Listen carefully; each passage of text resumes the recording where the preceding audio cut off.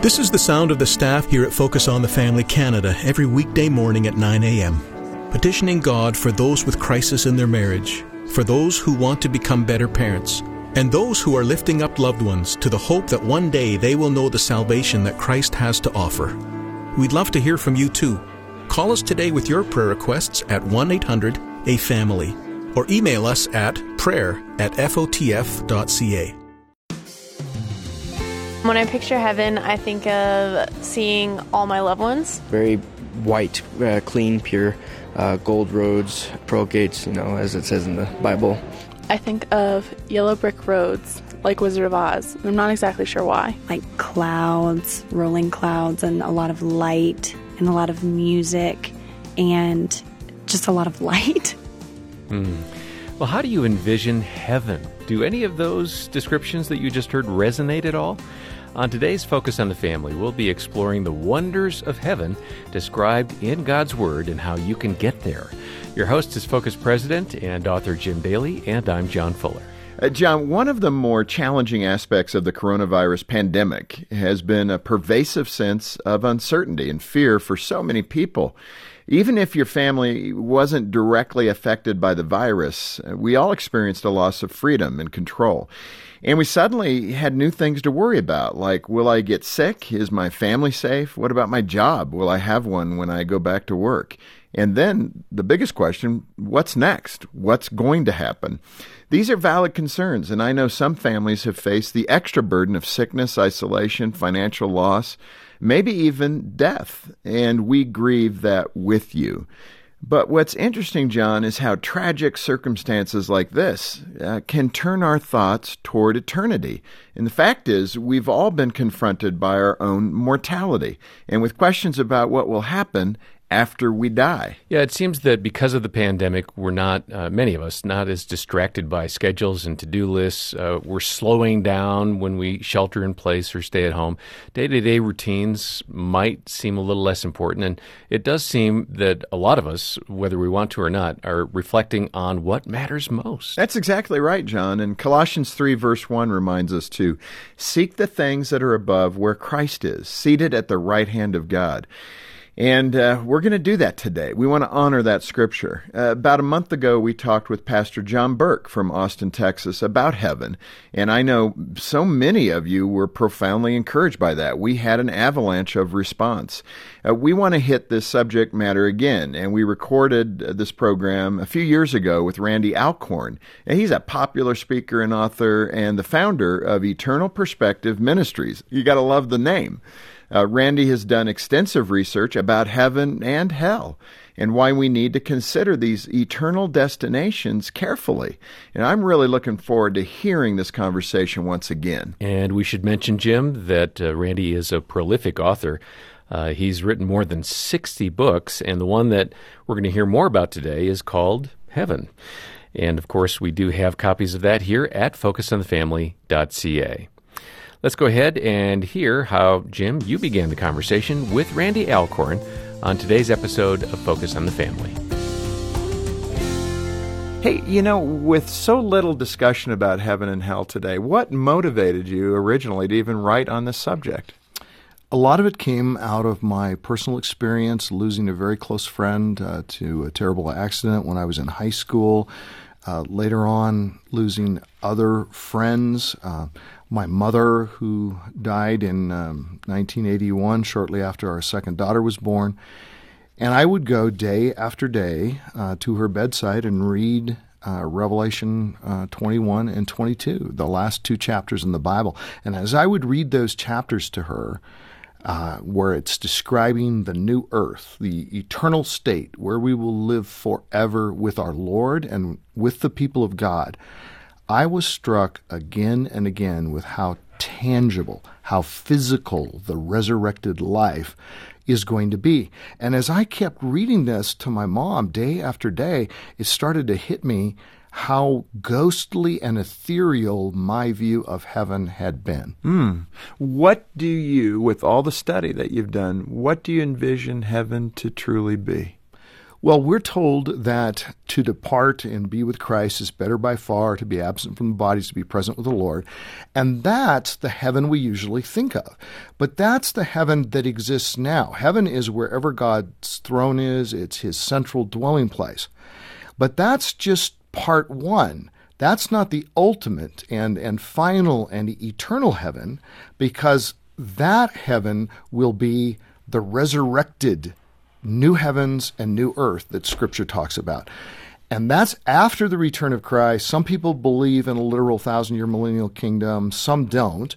But in any case, whether you do or you don't, Scripture makes very clear, starting in Revelation 21, there's a new heaven and a new earth, and that's when all the tears are wiped away. There's no more sin, no more sorrow, no more death, no more pain.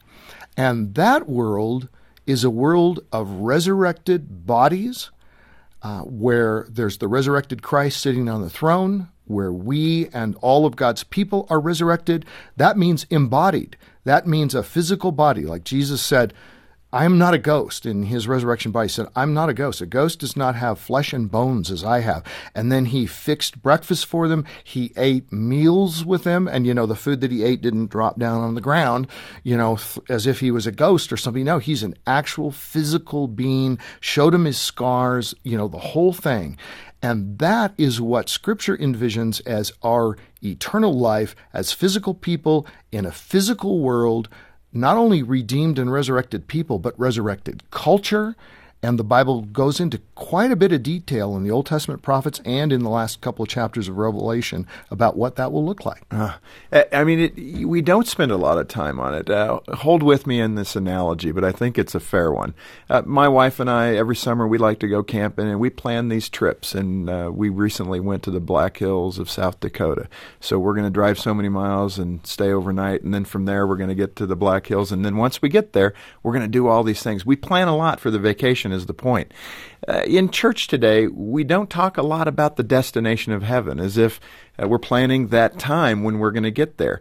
In life, though, we should do that, shouldn't we? We should be, how are we going to live our lives in such a way that we honor the Lord, that we accept his forgiveness for our sins, and in doing so, that promise of heaven, that destination, the Black Hills in that analogy.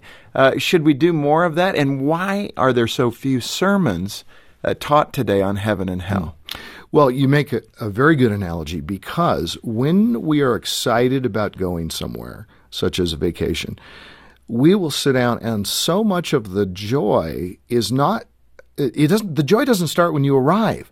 The joy starts as you anticipate the place you're going to. You read up, you do your research, you go on the internet, you buy books on it, and you look at stops along the way, you plan, you think, you anticipate, and there's such joy in it. And it draws you together with the rest of the family that's going to be going there with you.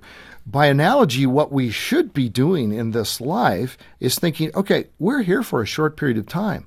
Where are we going to spend forever? If we know Jesus Christ as our Savior, it's going to be with God in his very presence and with God's people. What is that world going to be like? You'd think that we'd be careful students, that we'd be motivated to really get into it. And Scripture makes clear in 2 Peter 3 and other passages that if our thoughts and minds and hearts are centered on heaven, this world without sin and without darkness, then it will be an incentive for us to live lives that honor Christ today. So it's not just that it will bring more joy into our lives, it's also that it will help us follow Christ in a more deep and personal way. Why do Christians fear death, generally? Well, I think for the same general reason that other people fear death, that it has that unknown element to it. So what we need to do is take the unknown element and make it known, and study Scripture and find that, okay, death is not a wall. It's not the end of consciousness. It's a tunnel, or it's a doorway that you go through to be with the Lord and to be with the Lord forever. So if you conceive of God as this good and wonderful source of all joy, then you look forward to being with the source of all joy. And you realize that, yes, it's not saying that death is a wonderful experience, because some people go through very painful deaths, but it's death will be saying goodbye to pain and suffering and entering the very presence of God, and it'll also be saying goodbye to sin. And what a thing. When I look at my life, I say, I want to be the person that I am, but without all the bad parts. And that's the promise of God, and that gives you a lot to look forward to. So often, Randy, younger people, I don't even know where that line is. It might even be 40 or 50, because we're not anticipating death at this point. Why is it important for that young person to contemplate these things when it's not on the radar screen? Well, the first reason is it should be on the radar screen for the very reasons that you're saying, because many young people do die. They don't expect to die, but they do. And the other part about it is that even if you do live to be older, life starts sort of like the snowball that starts rolling down the mountainside and turns into an avalanche. It just gets bigger and bigger. That's how kind of time works in our lives, where when you're young, it seems like time is just dragging on. And then as you get older, I look back and I say, it was yesterday that my daughters were the age that my grandsons are now. I mean, I have such vivid memories. It's gone so quickly. And not just be prepared for death. And one of the ways you prepare for death is by living the life now before the Lord and drawing on His strength that you will want to have lived once you're there with Him. You'll be able to want to look back and say, I'm glad I followed Christ, instead of having an initial regret when you stand before the Lord. But also the joy that it infuses into your life now. Because when I think about heaven, which I do every day, being with God, and not only being with Him, but serving Him forever. It says in Revelation 22, on the new earth, resurrected life, His servants will serve Him. Now think about that. People associate heaven so often with boredom. They say, well, what are we going to, strumming harps for millions of years. I'm sure that'd be real fun for a couple 100,000. But after that, that's, the Bible does have in one passage a reference to harps, but that's just the whole realm of music and all kinds of instruments. But that's just one aspect of the culture in heaven. And when it says His servants will serve Him, servants have things to do, places to go, people to see. Can you even envision what a servant is without having something to do? There's going to be busyness, but it's going to be God-centered, energizing, productive busyness to the glory of God. Well, in this culture today, though, if you were to tell anybody in this culture today that you're going to do something forever, you'll see people's eyes glass over, because we're so fast-paced. Everything's fast food, fast news, fast sports. We're just conditioned to everything being electrified. We want something new every moment, and marketers pull on that, and the routine. You're saying that heaven is not going to be something that's boring. Right, and I think what we end up doing is we take many of the things in life that we enjoy, and then we separate them from God. Well, where did humor come from? Well, obviously, it came from God. It did not come. I think probably the most humorless being in the universe is Satan. He is deadly serious, rebellion, and all about that, and no joy. Whereas, look at God, how He has revealed Himself. Romans 1 talks about how He's revealed Himself in His creation. Look at the animal world. Look at otters. Now, study an otter. This is a fascinating animal. Basically, all that animal does is makes little slides so that it can come down and slide into the water. Human beings did not invent water slides. Otters did, and God built it into them. And then they go up and down, and they swim on their backs, and they eat, and they just have this, and that's even in a fallen world.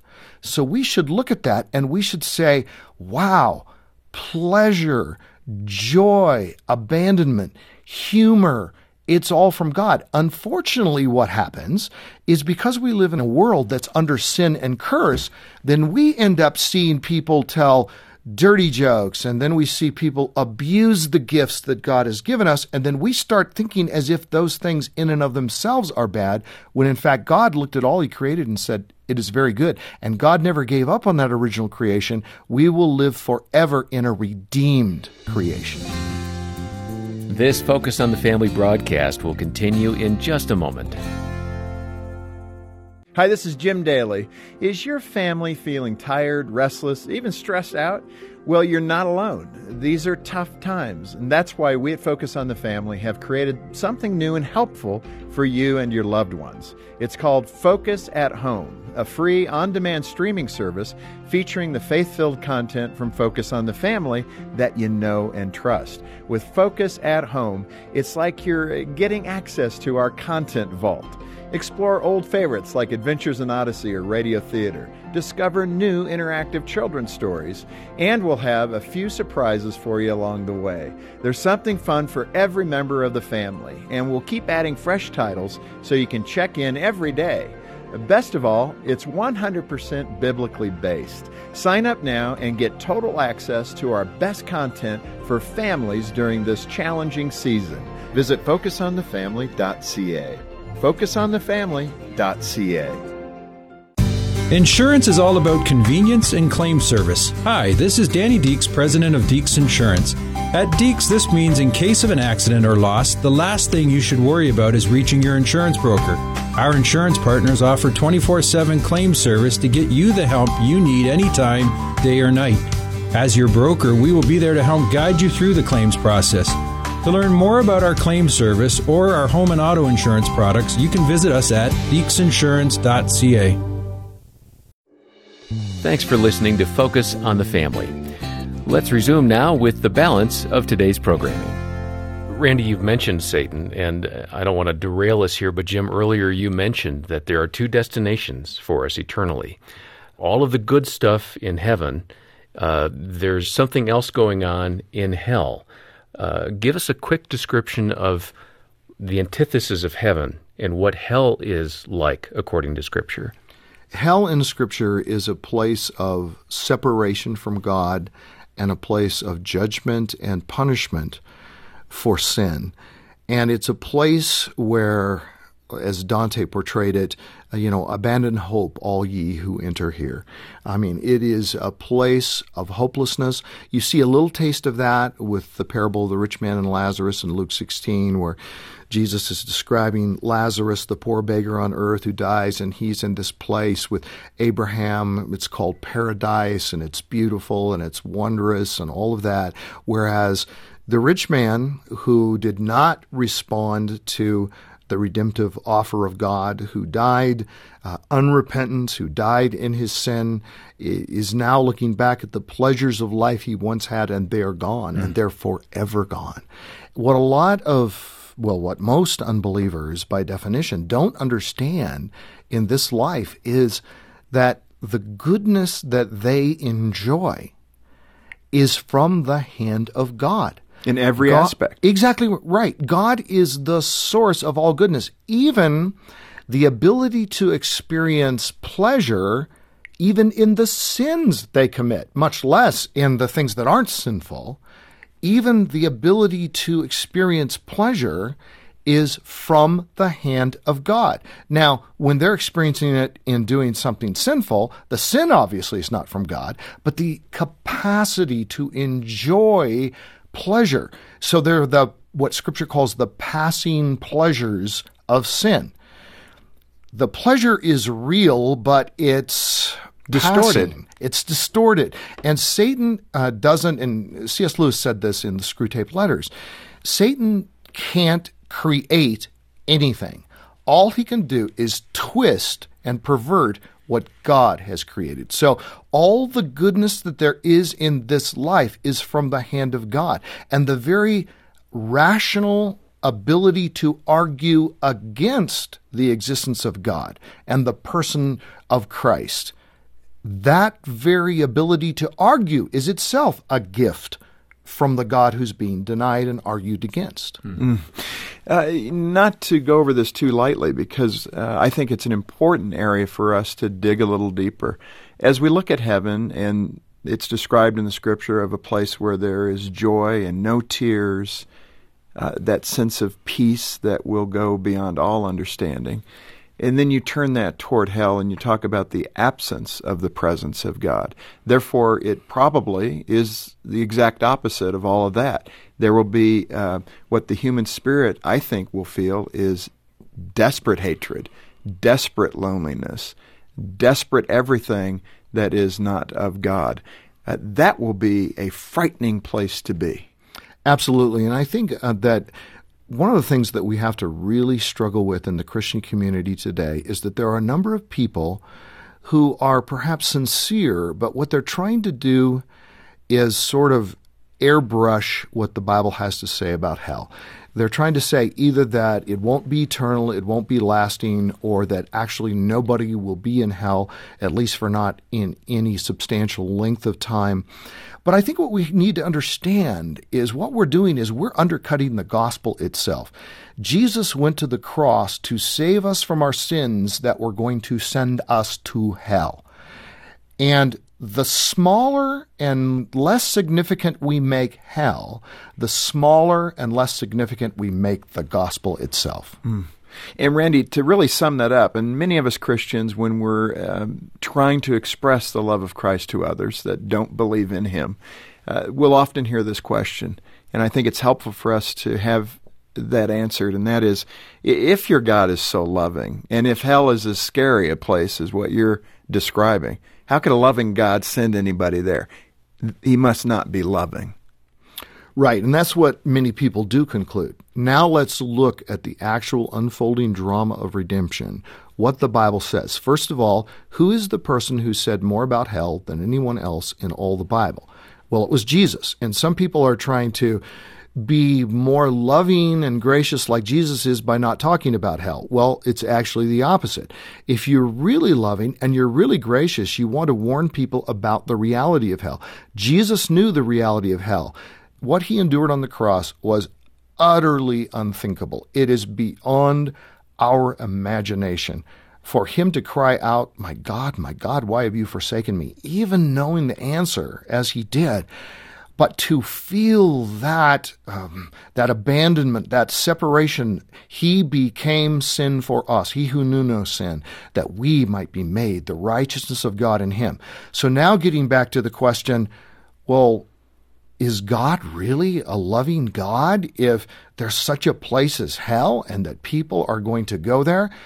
Well, what more would you ask God to do than what he did for us on the cross so that we would not have to go to hell, but instead so we could live with him forever in heaven? Randy, as we close today, we have got to ask this question because there are a number of people who listen to Focus on the Family who do not have a relationship with Jesus Christ.